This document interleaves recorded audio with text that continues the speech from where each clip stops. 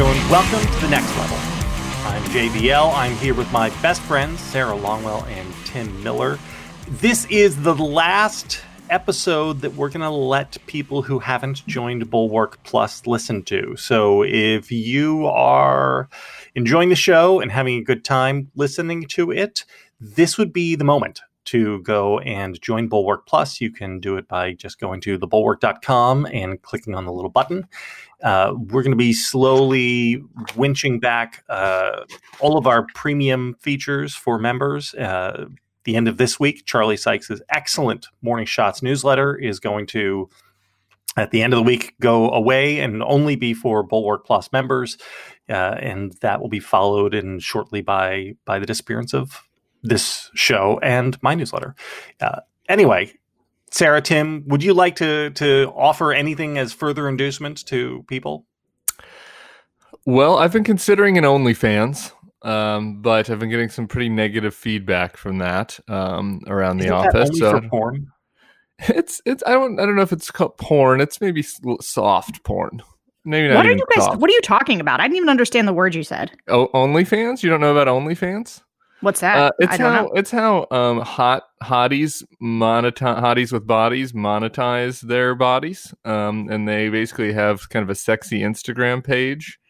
I don't actually know the details. I've never been on OnlyFans, but my understanding, can it also be porn? I don't know, but at minimum, there's also people who have kind of a sexy Instagram page, and you pay a couple bucks, and then I think they maybe do some Q&As. I don't actually know what it is. I don't know. Somebody just told me. Someone told me about this. I'm just repeating what I heard. The gays are into OnlyFans. I just haven't perused it myself, Sure.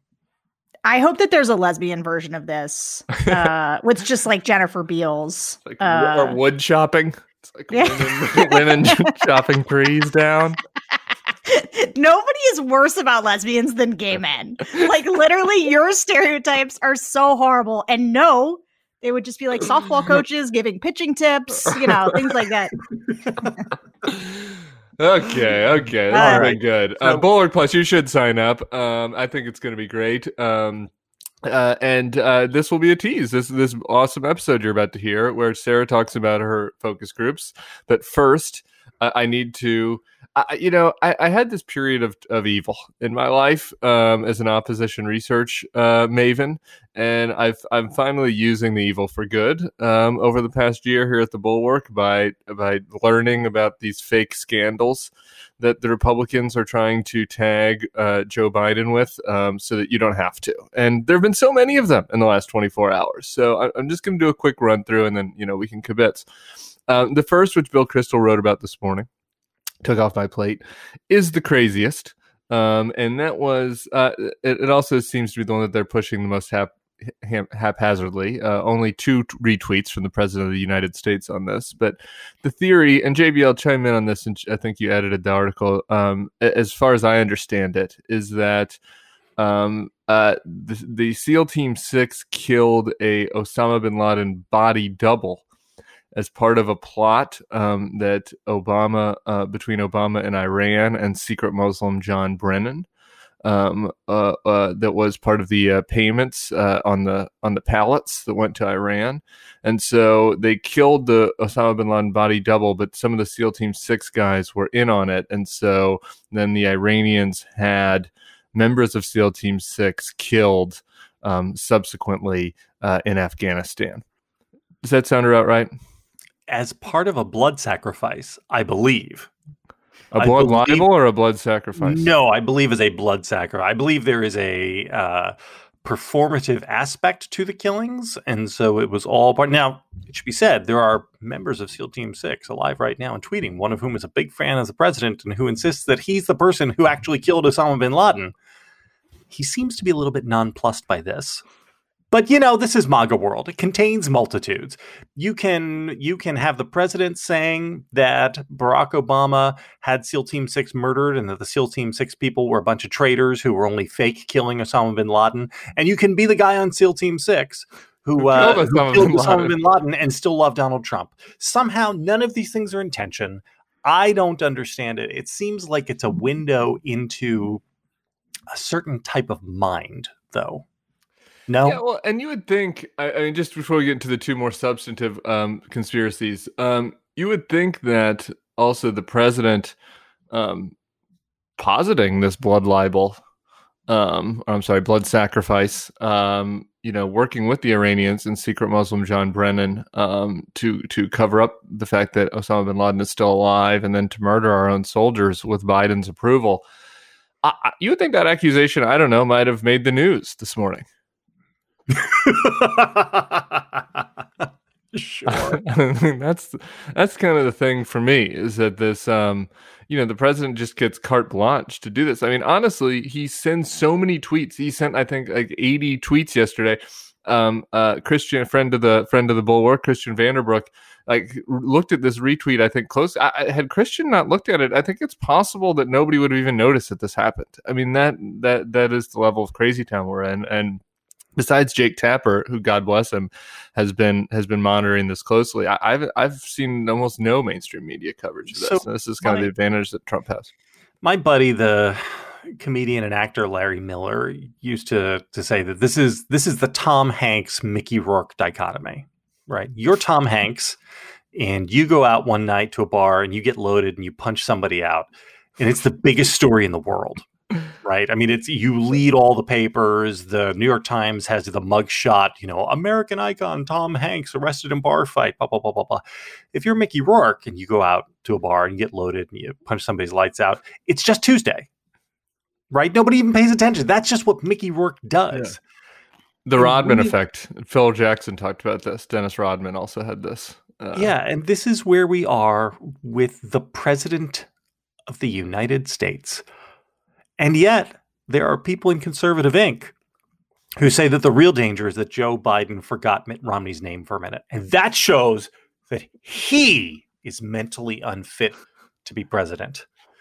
Sarah, before I get into any of the details on the more substantive conspiracies, thoughts on the blood libel and the Osama bin Laden body double?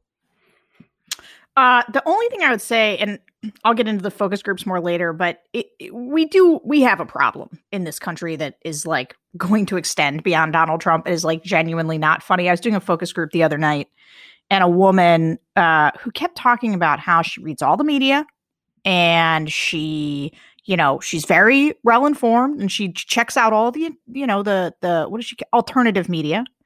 And she said, when I asked the question about Trump, what did she think about Trump contracting COVID?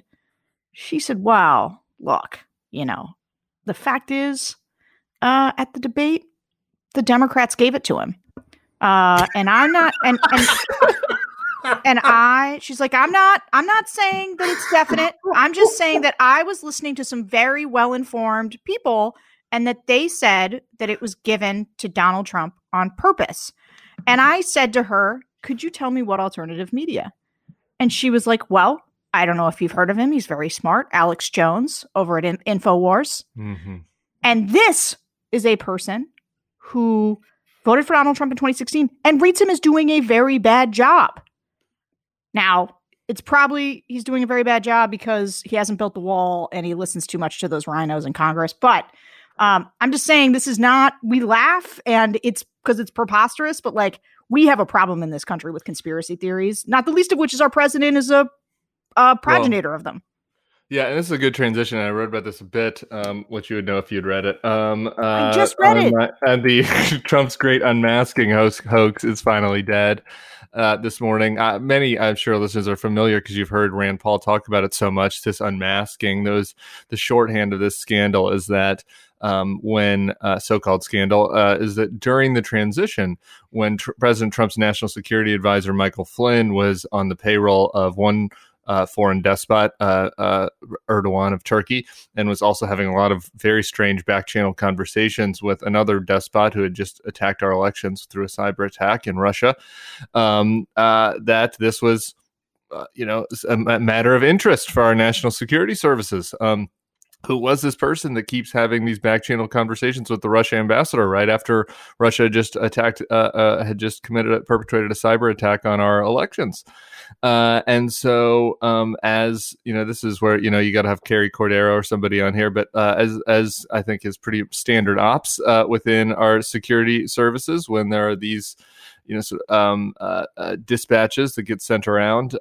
If you want to see, learn more about, who in these anonymized kind of intelligence reports, who is in these anonymized intelligence reports, you can have them unmasked. And so the whole scandal that the Trump world was pushing all this time is that this was improper, that the people knew that the people that were being unmasked were associates of the president, and that they were doing it as part of their coup attempt to take out the president, and to improperly pin the Russia investigation on him.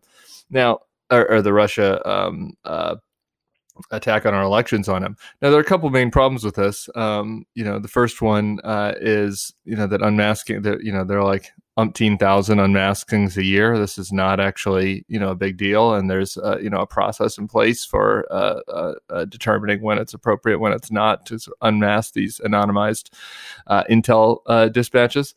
And secondly, the fact that,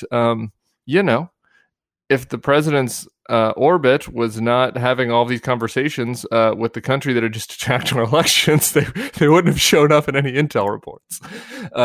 So Bill Barr, did his best in fan service to try to find something improper about this. He didn't. Quietly stopped the probe yesterday. The Washington Post found out about that and reported it.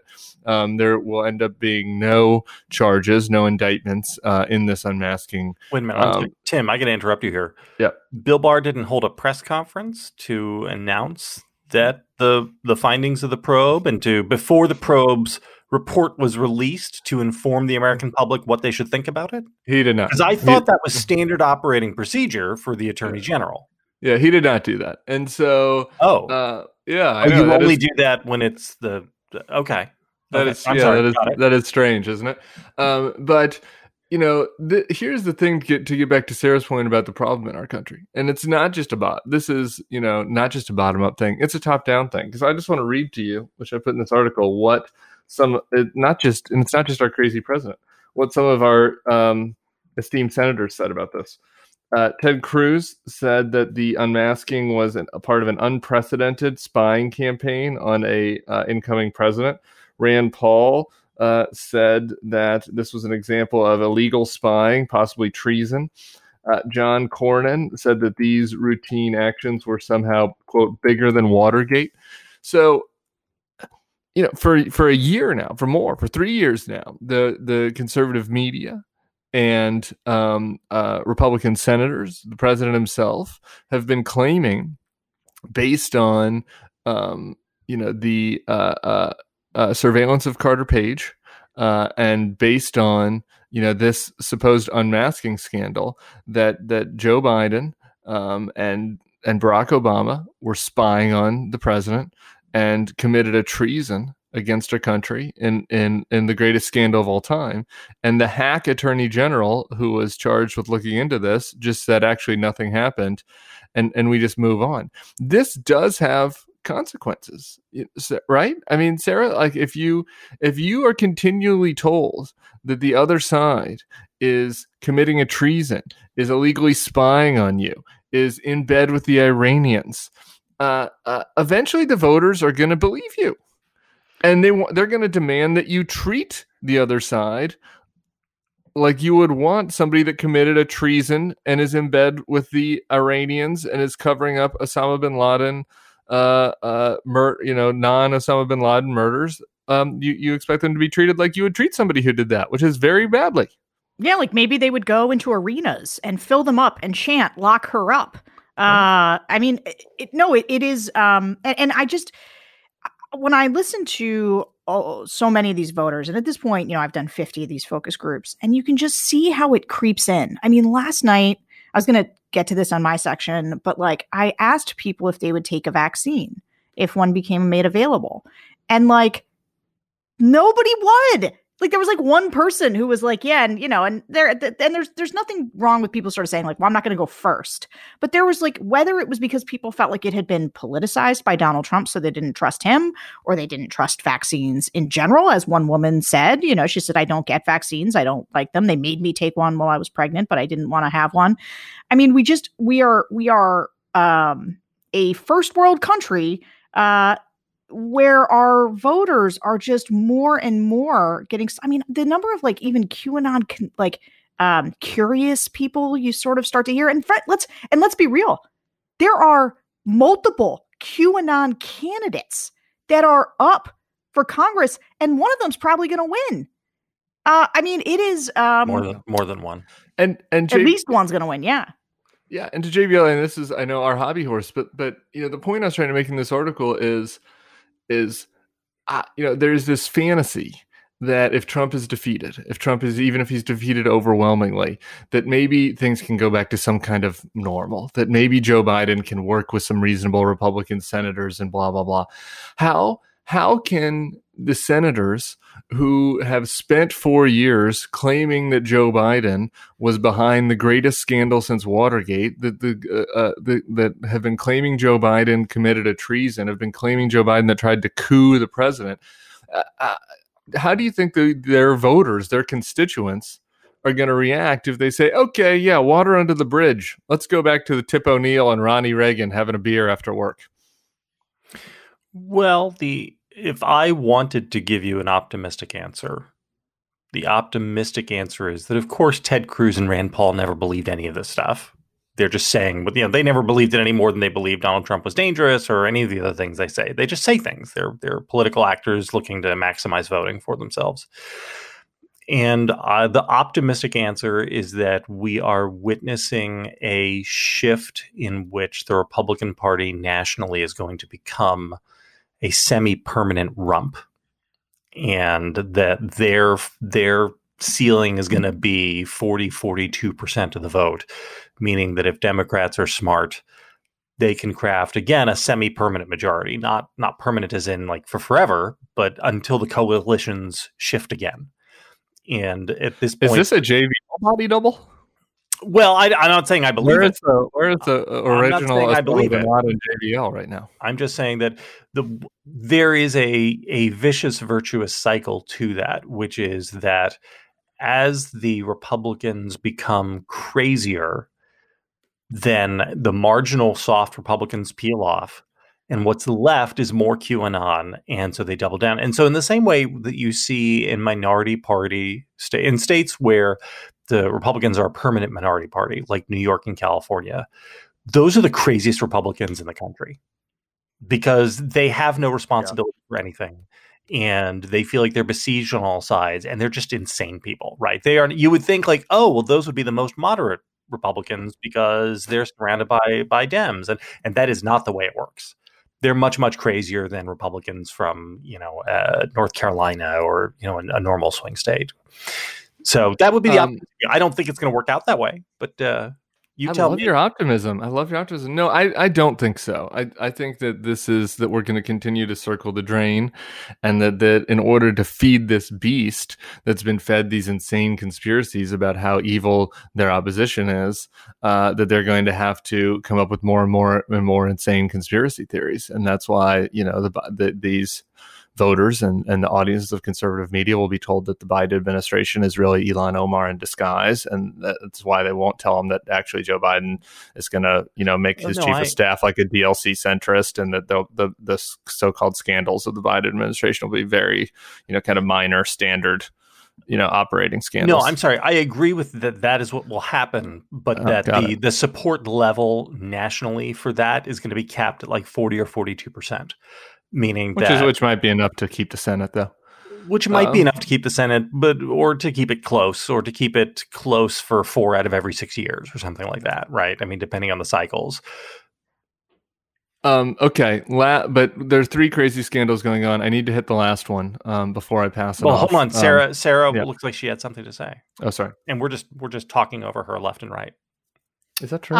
No, I want you to get to the third thing because I want to get to my thing. So I'm like waiting because I've got like a barrage of stuff to add to this particular point. The only thing I was just going to say to disagree with you just on that very last thing about the Senate, which is don't act like these voters are static, right? I mean, the fact is generational shifts will change some of this. And so one of the things that I see happening in the focus groups is that the people who are most susceptible to the conspiracy theories tend to be older people who are not native to the internet And so they are not nearly as discerning about what is real and what is not.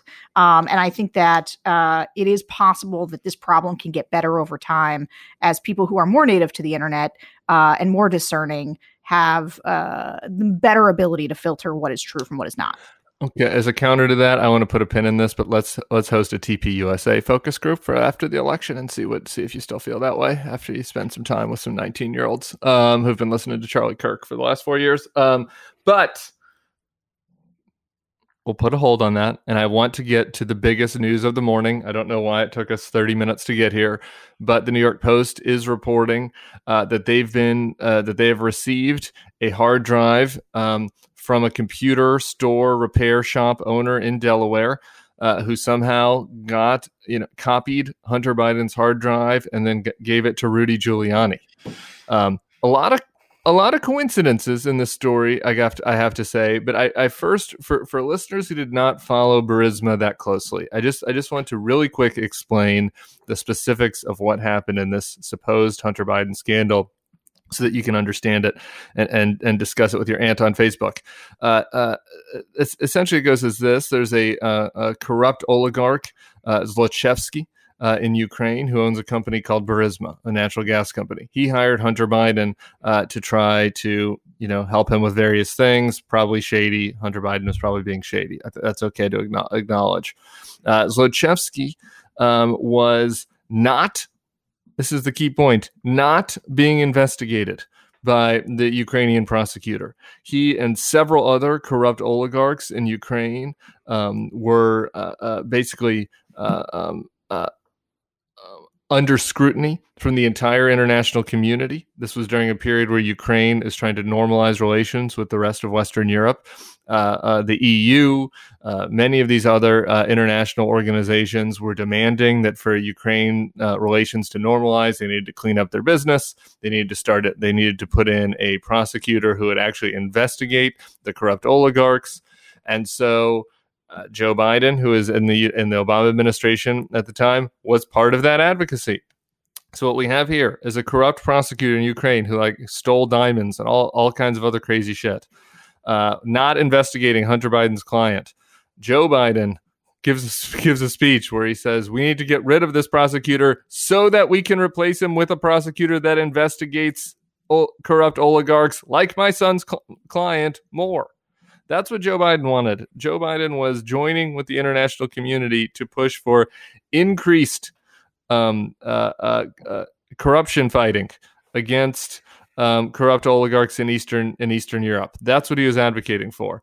The MAGA world completely ignores this central fact. If you look at today's New York Post article, it starts with the basis that Joe Biden was trying to get rid of a prosecutor who was investigating Hunter Biden's client.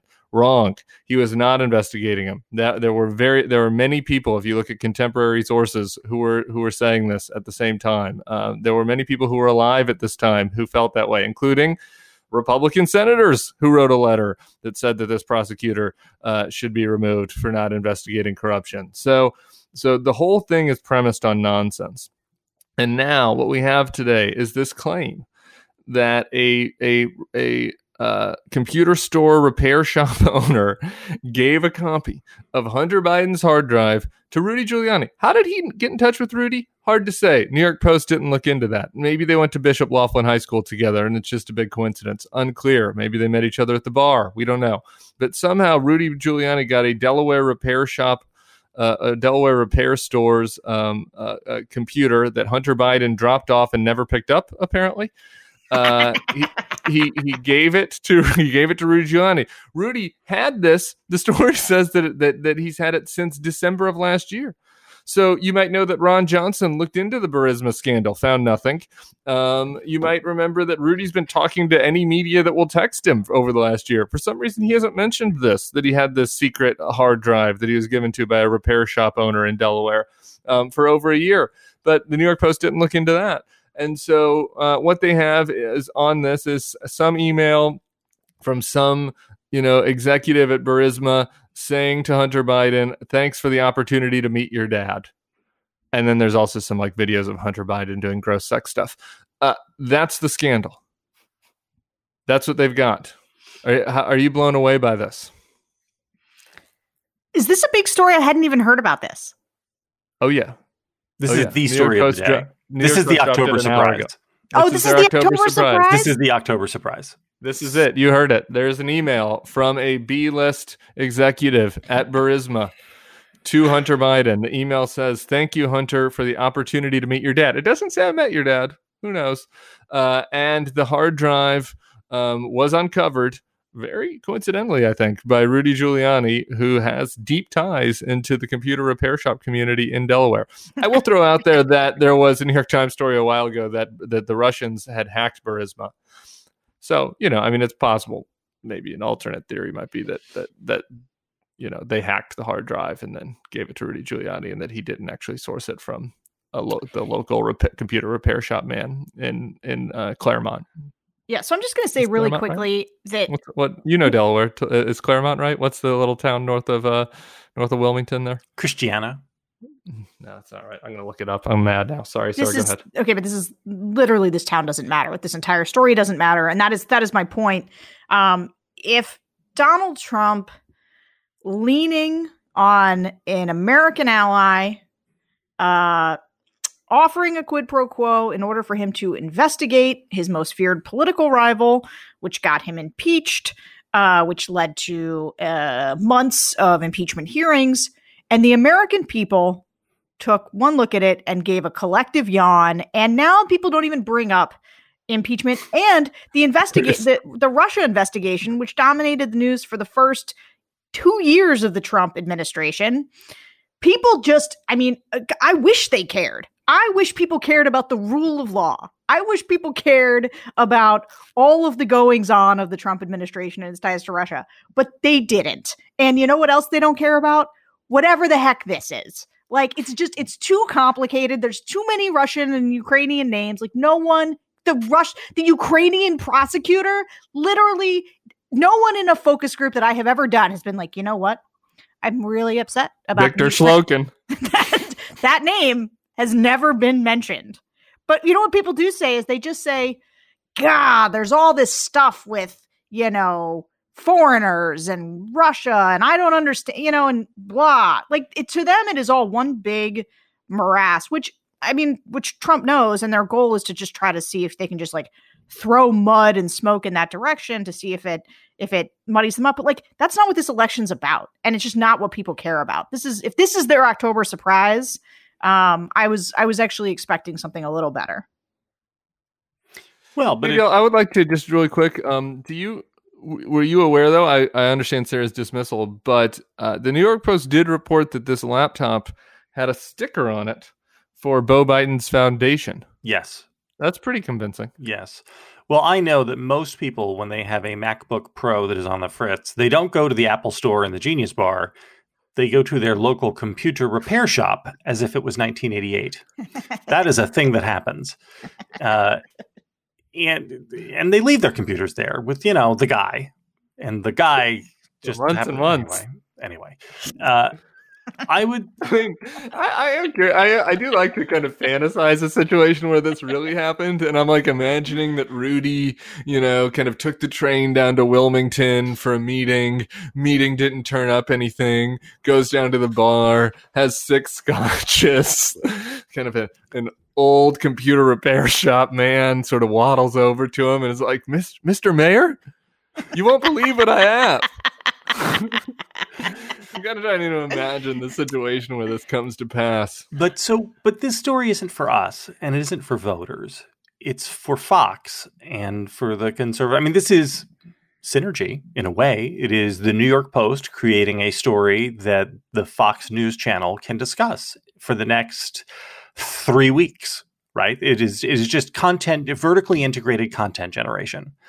And all the people on Mad World News and on Facebook can talk about this. All the people who are already going to vote for Trump are going to sit and endlessly pick at this, and they're going to use it to convince themselves that he's not dead. And that's the purpose of this story, I think. The October surprise is really just meant to try to keep up the Potemkin vision of, see, things have finally turned around. Everything is going to be okay for us. And by the way, now's the time to join the Trump 1000 Club. And if you send us $35, I'll send you this fake $1,000 bill, which is a real thing that the Trump campaign is doing right now.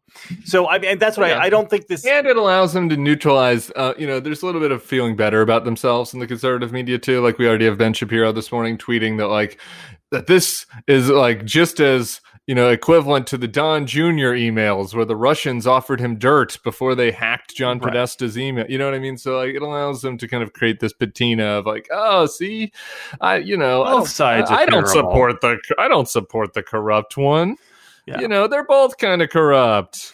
But so Sarah, can you talk about what the actual real voters are talking about? Because you did a focus group last night. Is that correct? I did, but I've done 3 since the last time we spoke. And so I'm going to kind of weave them together. And Zlochevsky was mentioned over the course of the 3. Can we just kind of transition it there? How many times did Zlochevsky get brought up? No Ukrainians or Russian names were brought up organically. Nor did I mention any. It just didn't seem top of mind for people. And what about Where's Hunter? Did anybody come in with like a Where's Hunter sticker or anything like that? No, but here's the deal. I mean, like, I have never had a focus group in which somebody is, deeply, enthralled by the goings on of any of this stuff. Now, what does happen though, right? And this is something that I think Trump understands in his lizard brain with his low cunning, is that a lot of these voters just swim in a cultural soup of Trumpism, right? They just exist in a media ecosphere with people who do listen to Alex Jones and with people who do follow this stuff. And so what they do is they just absorb the general, just the smoke around, and so what comes out in the focus groups is a kind of equivalency.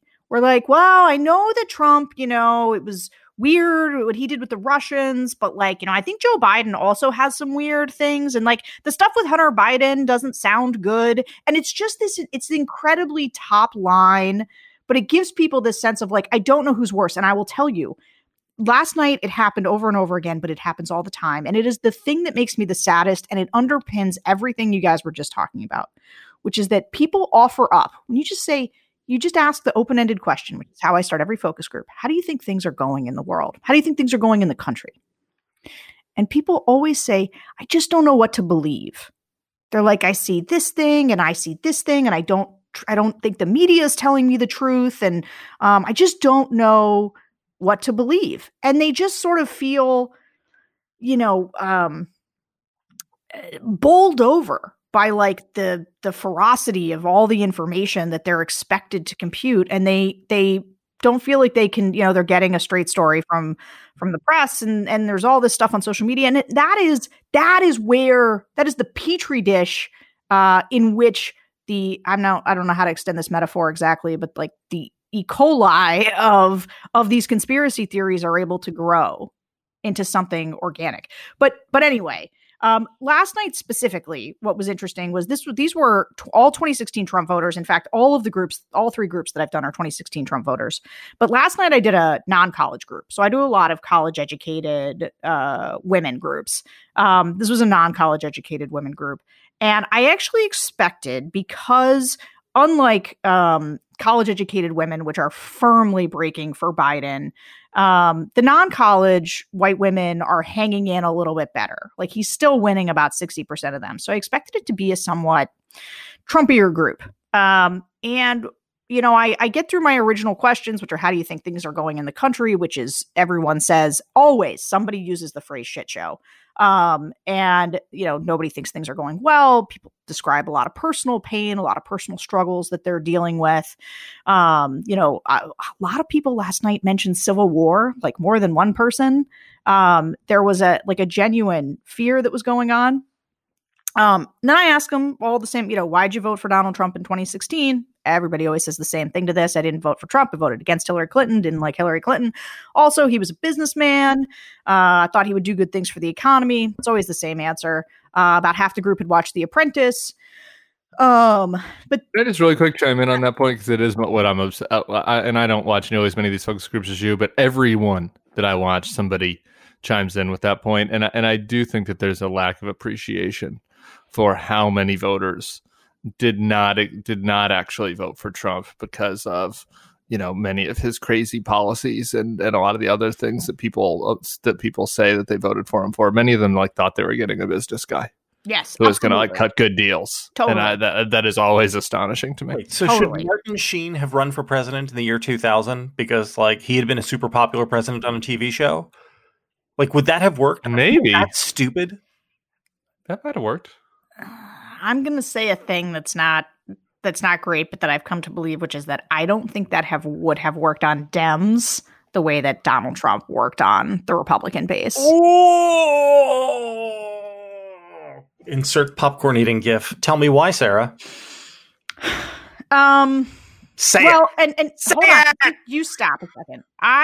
First of all, let me just tell you, these were not all Republican voters, right? So there is a lot of people who I would say are less engaged voters. You can call them low information voters who like care about the economy and want better jobs, and they were susceptible to this notion of the fake businessman and like this idea that, you know, this carefully curated image of this guy who fires people on TV. I mean, somebody said it last night. He just seemed strong and decisive. You know, people went for that. And I don't think, you know, it was less about it's non-college educated white people. Like that is who those are the people that he turned out. And I just think that there was a group of people who don't normally participate in politics that he was able to turn out because they were there for that. And they were willing to vote Republican because that's the ticket he was running on. There's one other factor to that, and we can just say it, and that is education levels. And I just said true. It on college whites.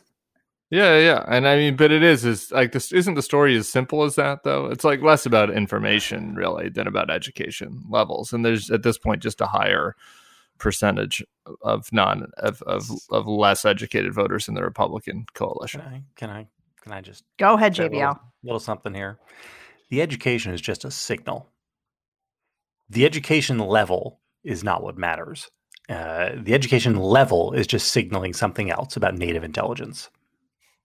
Right. It isn't that going to college for 4 years makes you smarter or makes you better able to discern real information from the fact that like, oh, this is a TV show, not real life. It's that it happens to be a marker that people with slightly higher IQs wind up going to college at a higher rate than people with slightly lower IQs. This is just a fact. This is like, just look at the SAT scores. Okay. Well, this is not. I'm going to say something different. I'm going to talk about. I'm sorry, Sarah. Go back. Continue. I will say this: that one of the things that I've observed over these hundreds of hours of doing this is like there is a lot of like non-linear thinking that I think it's. I've had a lot of reporters. Last night I had like 5 reporters on this focus group, but I've been inviting reporters the whole time to observe this. Non-linear thinking is the nicest, kindest euphemism I have ever heard you use, Sarah. Well, just listen to like this, because I think that it's important for people to understand the way that people make decisions. Like, so, and this isn't, I'm going to tell you 2 stories, but like one was the other night, not last night, but on Thursday when I was doing the focus groups, that somebody said, there was a woman, she did not like Trump, but he was doing a very bad job. COVID was a big deal for her. But I was asking about people's reactions to Donald Trump getting diagnosed with COVID. And this woman said that the reason she was a Trump leaner, that the reason that she thought she was going to vote for Donald Trump again was because online she saw so many people wishing that he would die from COVID. So what's interesting to me about that is that her vote is being decided based on a bunch of people behaving poorly online and expressing, unkind opinions. It is not about healthcare. It's not about who she thinks is best equipped to run the country. And she was very clear-eyed about Donald Trump not being well equipped to run the country. It was because she was mad. And so like that is just, the extent to which I cannot underscore how little policy seems to matter to so many of these voters. And specifically when people do say, they'll say something like, well, they'll say, I don't like Donald Trump. I hate him. There's this woman who is saying this, young woman. and bright young woman, and is talking about how much she dislikes Donald Trump, and but she thinks she's maybe going to vote for him because she just thinks that Republicans' policies are better. And she mentioned the policies a couple times. So at some point I followed up and said, what policy matters most to you? What is the thing that you care about? And she said, women's rights. And I thought, that's interesting that your idea. The stripping of them. No. It was. Did you ask her to unpack that? I did. And she was just, well, it was just like, that's what mattered to her most. And she knew that Donald Trump wasn't great about women. And she did sort of like talk herself in a circle then. But that was like, so like last night too, I asked people what policies mattered most to them. And like several people said the environment. Everybody said healthcare. And when I asked them whose healthcare plan they thought was better, some people did express frustration that Republicans just have no healthcare plan. But they also expressed frustration with the Affordable Care Act. But like healthcare comes up more than anything else as like an organic thing that people care about. Given all the crazy shit that's happened the last few days, what were they saying last night? Like what in the news has caught their eye? So the debate. So I was just texting with somebody who was asking me, like, was it what are people saying post debate and post COVID diagnosis? And I said, of the two big news stories that have happened in the last 2 weeks where we've seen Donald Trump's sort of numbers diving, and I've done 3 focus groups, it is clear that that the debate was a much bigger thing in actually moving people's unwillingness to vote for him than the COVID diagnosis. Because the way he both benefits from, mostly benefits from, actually, going back to an earlier point somebody was making about Mickey Rooney. Like, the way that they treated the COVID diagnosis, everybody was like, well, yeah, he got it. Of course he got it. Like guy doesn't wear a mask. Guy doesn't take it seriously. Like, obviously he got it. But I hope he's doing okay. And it looks like he's bouncing back, and that's great. Like, it's a very just like, and it's, yeah, other people got it in the White House, and like, ugh, can't believe it. And it's just very like baked in. Like, it's just not one of those things that people say, now I'm not going to vote for him. Now I will say on a macro political level, him getting it. So I've been doing these focus groups the whole way along. There was this period of time in kind of later August, early September, where COVID really was receding. Like, it just wasn't coming up as much as like everybody's top line biggest concern. But like now it is. And the reason is like he got it and the numbers are going back up and people are dealing with schools. And it's just like the worst thing for Trump was going into an election where COVID was just dominating the imagination. And he literally, the only thing he had to change the conversation to was the Supreme Court pick, which, by the way, no one in the focus group last night, like, they could have cared less, weren't following it.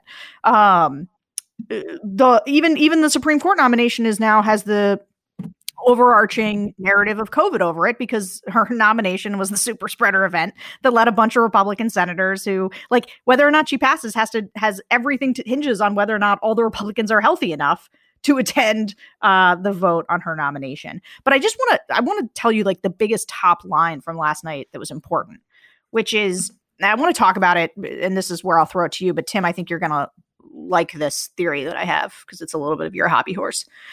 So last night when I asked people that we shouldn't fall back, they also share my view that we shouldn't do fall back and we should maintain on daylight savings time forever. Please tell me that's what the voters wanted.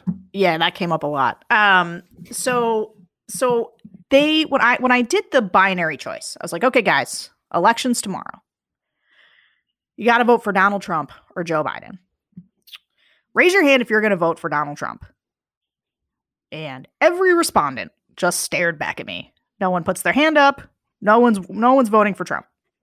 I asked how many are going to vote for Joe Biden. And 4 people put their hands up, although some people kind of like snuck them up, whatever. People do this, or they like kind of do like a halvesy thing, where they make a come see, come saw kind of motion with their hand. And So then I said, okay. And so then there were 3 undecided, 4 Bidens. But then somebody, when I probed one of my undecideds, I said, so what are you thinking? And she said, well, I've been researching Jo Jorgensen, who is the Libertarian candidate. And as soon as the women heard that there was a third party candidate, like a Libertarian, everybody was like, ooh, well, maybe I'm going to vote for her. And I'm going to do research into her. Okay, so, but what's funny about that is that in 2016, a whole bunch of people who couldn't vote, who didn't want to vote for either Hillary Clinton or Donald Trump, ditched into third party. They went for McMullen or they went for Gary Johnson. They got between 5 and 6% of the vote nationally. It was a much bigger showing for a third party candidate, made a big difference in the race, an appreciable difference. All of the polling suggests that the third party people last time are breaking heavily for Biden. But what's interesting is that the third party vote this time may very well likely be made up of Trump voters who don't want to vote for him again, but don't like voting for Democrats, which is bad news for Donald Trump, like a third party shift in the direction of Biden. And that was my big takeaway. Tim, what do you think of that? Yeah, yes. I mean, here's the other thing is that we all talked about Trump stealing forever throughout the 16 primary and throughout the election is why he couldn't win. And like the truth was he did have a ceiling. It just was higher than we thought. And that in the general election, he benefited from this 6% of third party vote that allowed somebody with a lower ceiling to become the president. I mean, it's as simple as that. I mean, it's my hobby horse, but it's Stuart Stevens that got me on it. I mean, Stuart is exactly right. Like, there's all this other noise about what happened during the last election, but Hillary's loss is like pretty simple to explain. Like the black vote did not maintain at 2012 numbers, and the third party vote skyrocketed from 3% to 6%, but like doubled, and those two things kept her from being able to get to the number that she needed to win. I mean, Trump got a lower percent of the vote last time than Mitt did, and he got beat pretty handily in 2012, and so. These third-party voters from last time do matter. And a big part of what we've been doing for RVAT, what I've been saying from the start, is moving it, why it's called RVAT, not Republicans for Biden, is that moving Republican Trump voters from Trump to Jo Jorgensen is a win. That helps just as much as moving a McMullen voter to Biden helps. So I do think that that's happening. I do think Trump has a ceiling and that it's one of the big problems for him as we look ahead. Do we want to move off? Are we done with this or not? Do we want to keep talking about? Unless you have questions, I think seems like a personal choice, JVL.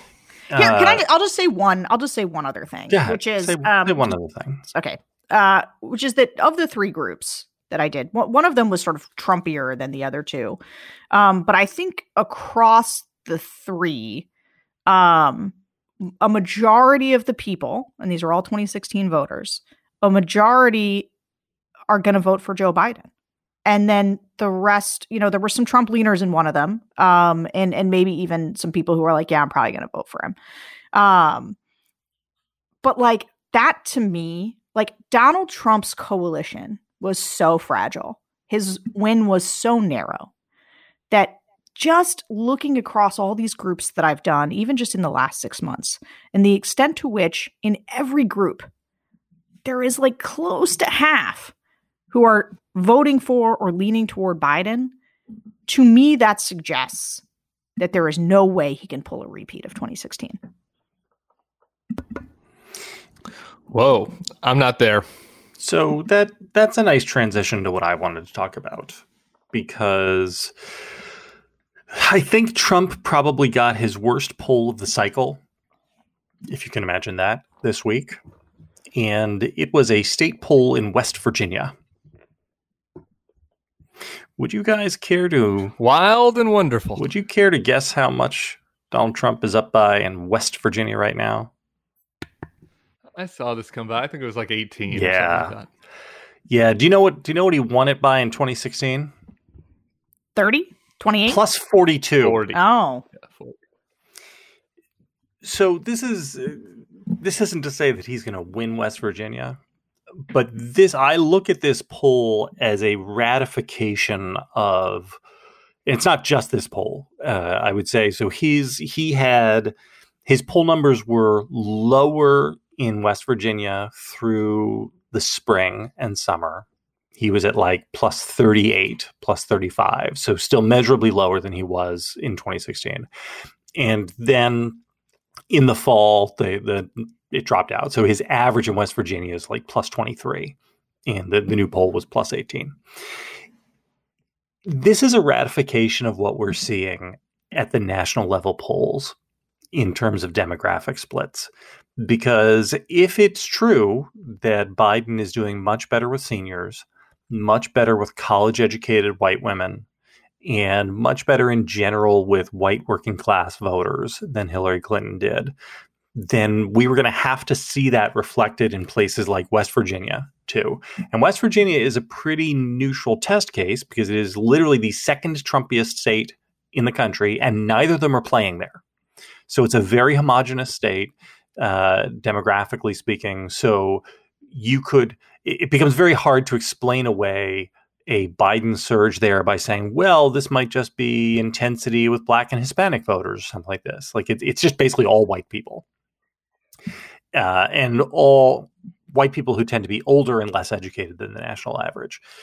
And so if you were looking to test, are the Biden national splits real? Then you would say, okay, well, then I ought to see some real Biden movement and some real Trump collapse in a place like West Virginia. And bam, there it is. Yeah. I don't disagree with that. And to Sarah's point earlier, make at the end, like I've always thought, not always, but lately, the last few months, I've thought that Trump's path is less about is not about persuasion at all. It's about turning out, an insane number of working class white voters, unprecedented number, because there are so many more of those left in the pool who didn't vote, and then combining it with, some crazy, we're not going to count 100,000 votes in Pennsylvania because the ballots are naked type crap. And that is his path. And I think that he maintains that path. But your point about West Virginia is spot on. And if Biden ends up winning by 10 or 11 or 12 rather than 5 or 6 or 7, that was his path because he cut into this working class white vote, this Appalachian white vote, which started to vote, like Southern whites over the course of the past few cycles. And that is why, and so I'll kind of make those 2 points, and Sarah, you can decide which one you want to tee off on. This gets into my biggest hobby horse at the moment, which is not the fake conspiracies or the third party vote, but which is the phony populism and how stupid the Republican Senate is to not give Trump a big $3 trillion bailout for these people, like during the pandemic. I do not understand it. I will never understand it. I think it is the stupidest political move of my lifetime that Republican senators who gave Trump everything he wanted are for the first 4 years of his presidency, wait till the final month to finally say no to him, and that the thing that they're going to say no to him on is giving help to families and businesses that are struggling amidst a once-in-a-century pandemic. That's where they're going to draw the line. They're bringing austerity back 1 month before the election. It is mind-bogglingly stupid. And while, maybe these voters aren't following like the day-to-day of the, political back and forth in Washington to know that it's the Republican senator's fault, they certainly would have known if they would have got a Daddy Trump check in the mail for $2,000 with Trump's big face on it and a big Trump stamp on it in the last few weeks. And it was the whole reason for him, his whole reason to head Trump for being in this was that he didn't care about these old, kind of conservative shibboleths. And now he's letting Larry Kudlow and the austerity crowd keep people from getting their populist Trump checks. It is mind-bogglingly stupid. And I think that it is just one of the reasons that you're seeing, Joe Biden, continue to pick back up some of those voters that Hillary lost in the working class. Can I just say that this totally came up last night? And that people were super frustrated by it. And people were specifically talking about, there's one woman who, had 9-month-old baby and had said that she was trying to start a daycare business that she's just obviously not been able to do during COVID. And she was like, we got some help early on. She's like, but there's just not been any more help. And like, they're not following the back and forths of Congress. They just know there's been no more help. That's what they know. Right. And like, that's what they're upset by. But I'll tell you why, Tim. And this goes to something JVL says all the time that I think is 100% right, which is that, do you know who Ted Cruz is going to vote for? Joe Biden. Like, or who if it weren't like, or if he didn't think he'd get caught, or like every anti-Trumper who is on all of these news, the Wall Street Journal editorial board, they're going to vote for Joe Biden. And these Republican senators, they don't care about helping Trump right now. They're ready to cut this guy loose. But they're killing themselves. It is. Just really quick, I want to get your thoughts. They're They're killing Tom Tillis and Joni Ernst, though, too, right? Yeah, I have a question, Sarah. Do your voters put 2 and 2 together to see, so wait a minute, there's no help for us, but they're going to confirm Amy Coney Barrett? No. They don't get that. Because this is the funny, I don't know if it's a tragedy or the comedy of the Trump administration, is that he's this fake populist norm breaker who ultimately goes and reinforces at a policy level all of the Chamber of Commerce, Country Club, Republican things, right? So the Reformicons wanted a Republican Party that was much more attuned to the concerns of Main Street than Wall Street. And Trump comes in and says, well, I'll just say all the racist stuff. And that will make the Main Street people happy. And but I'll just and then I'll make Goldman Sachs my cabinet. Right. I'll make unbelievable. And it turns out that he was right. See, that's what people don't. The final turn, which is that the people like Josh Hawley are going to find out that they think that Trump just had it backwards. That if he would just tone down the racist stuff and do populist policy, then that's the sweet spot. And they're going to find out that they're wrong. That actually Trump's view of this is the correct one.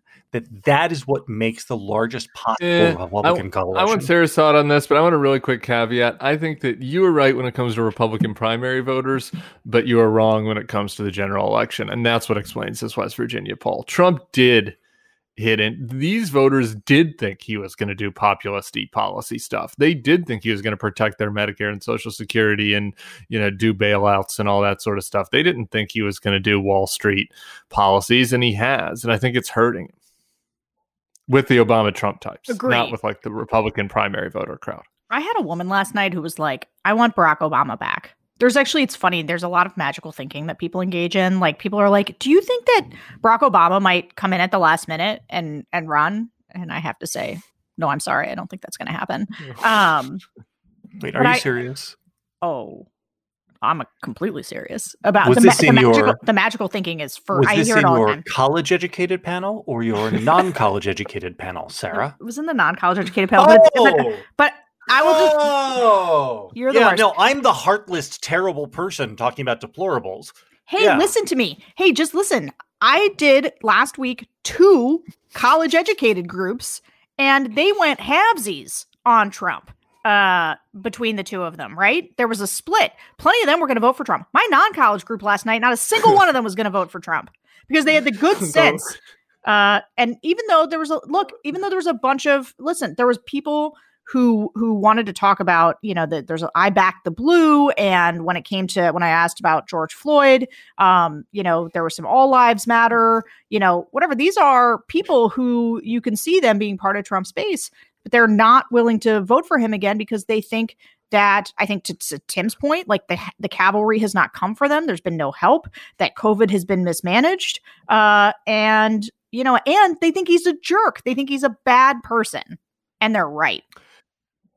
Yeah, and to be fair, and I know it was me that made the point earlier that the college non-college split is the difference. It is not a panacea, of course, because I watched the one college educated panel that Sarah's referring to, And one of the craziest conspiracies came from somebody who said that they went to NYU, and I wanted to like rewind. I wish that there was a rewind. I wanted to be like, is that like North Youngstown University or like you went to New York? Like, and she was, sharing some of the craziest stuff of the whole thing. Political. So, I will say, I'm not. Look, I am very open to the idea that I don't always get told the truth by people, and never have I doubted a statement more than I was a political science major at NYU from the particular respondent.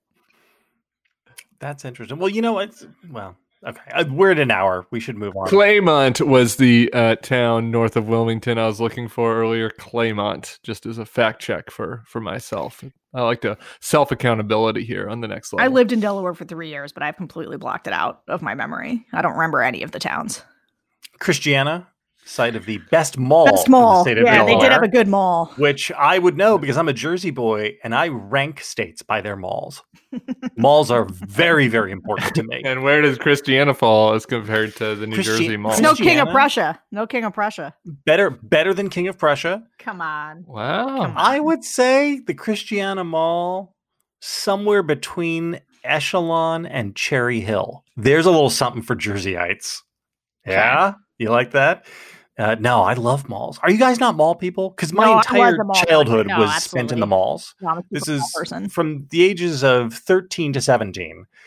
Every single Saturday was me being dropped off at the mall at 9 a.m. and then being picked up at like 8 p.m. And my buddy Chris and I just running around the mall, playing video games and buying CDs and comic books and stuff. Like it was my childhood, my adolescence. It was the best. I was intimidated by the mall. Park Meadows was the standard mall, and it was a good mall in ex-urban Denver. I was a little intimidated by the mall. Really? The mall kids. Yeah, the mall kids were a little cooler than me. What? Cooler than you? I can't imagine that. I know. I was. Yeah, I know. But Hot Topic. I didn't understand the culture. I didn't understand the mall culture. I'd look at a Hot Topic. It didn't resonate with me at all. Can I tell you guys a little secret? Please. What my buddy Chris and I would do is when we got to the mall, because like you're always resource poor when you're like 13 or 14, and so you got to maximize. Like for instance, if you're on your own in the mall, and you want to spread your money out between the various arcades and comic book shops and record stores, then you got to, for food, you got to maximize your caloric intake per dollar. Hard. And Orange Julius, right? That's what you were getting? No. We hacked that system so hard. The best thing you could do is order a giant sheet cookie cake from the Great American Cookie Company because they were only like $10 and it had to be like 85,000 calories.